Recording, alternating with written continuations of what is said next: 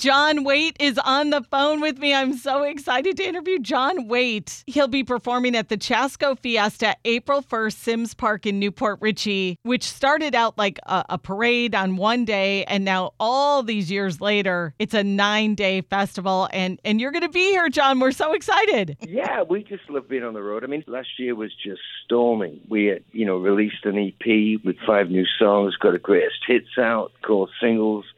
Went on tour with Rick Springfield and Men at Work. We went to Holland and played shows there. We were really kind of like, working around the clock. And then in December, there's a documentary came out called The Hard Way about my life.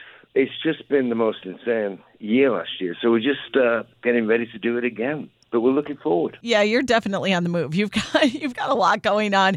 And I'm kind of curious to see what you would say after doing this for so long about all the new things happening with, digital media and social media and the bands and artists today. Because I know you're quite a creator and you certainly care about all the work that you put out. But I come from a generation that was like, it was hard fought for to get a record deal. And you really had to mean it. It's always been art to me. I mean, I've stuck to my guns through thick and thin.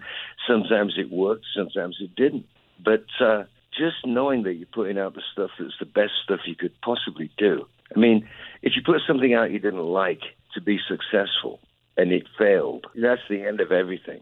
So I'd rather take the other path, and if it hits, it hits. Like I said, we put out this EP last year. Yeah. And, sold a huge amount, and it's stuff that I love. I'm not sure if a record company would be interested in doing that, but at this point, I own a great deal of my catalog. I've got a reputation as being pretty cool live with my band. Yes. And we tour a lot. And, what else could, you look for? It's just a wonderful thing. I think to care that much, I mean, all the people that I love care that much. When you're on stage, John, do you ever, and this I just don't know, do you ever talk about the meaning behind your songs before you play it? Like if you're doing acoustic sets and stuff? There's a song called Bluebird Cafe that I wrote some time ago about a waitress I met in Nashville when I was trying to write a song. And she bounced out of nowhere. She was beautiful. She was about 17. And I was trying to imagine what her story was. And so I can't perform Bluebird, which is a purely acoustic song, without giving the story. So I do tell stories between shows. I mean, if we're playing a huge festival or we're playing to a couple of thousand people, I still do it. That's great. I think it reminds me of the Rolling Stones and the Faces and all those great bands back in the day. And it's a story song. So those kind of story songs need an introduction. And then we go off and play like something like Midnight Rendezvous by the Babies or When I See You Smile, Missing You. And away it goes, But the music is mine. That's it. It's not corporate. It's not arena rock. 4 guys on stage playing the songs. And it works. This is more of a personal question because I was like, I cannot interview John Waite and not ask this question.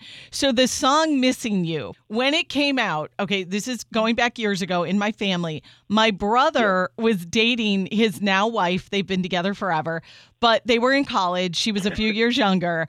He was in Milwaukee. She was in New York.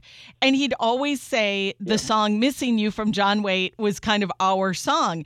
And she'd get mad at him about that because it was like, I'm not missing you at all. And he's like, no, but he's saying that he's trying to convince himself he's not missing you, but he really is. How would you describe that song? Well, I think it's about denial. It was made up on the spot against somebody else's chord changes in the studio. I just heard this track and said, let me have a crack at that. And on the second go-around, I got the whole first verse and chorus and got into the second verse off the top of my head.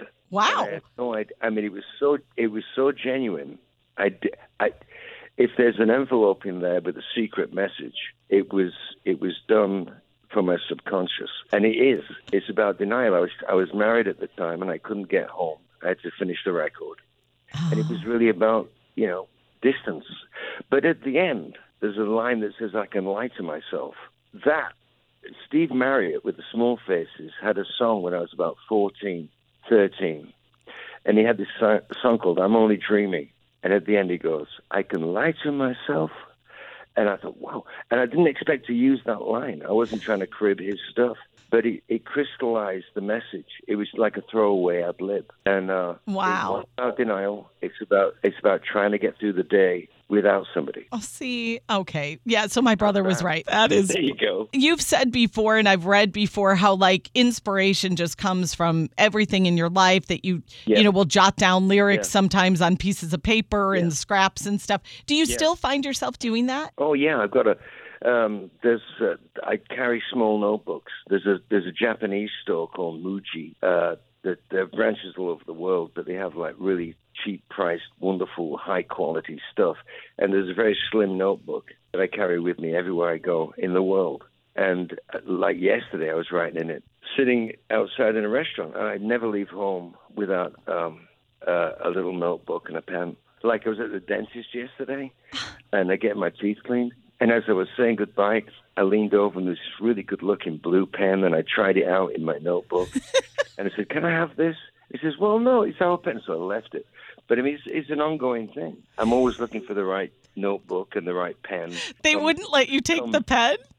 Well, they were saying okay, but they were doing it okay with that kind of note. Like, don't do that.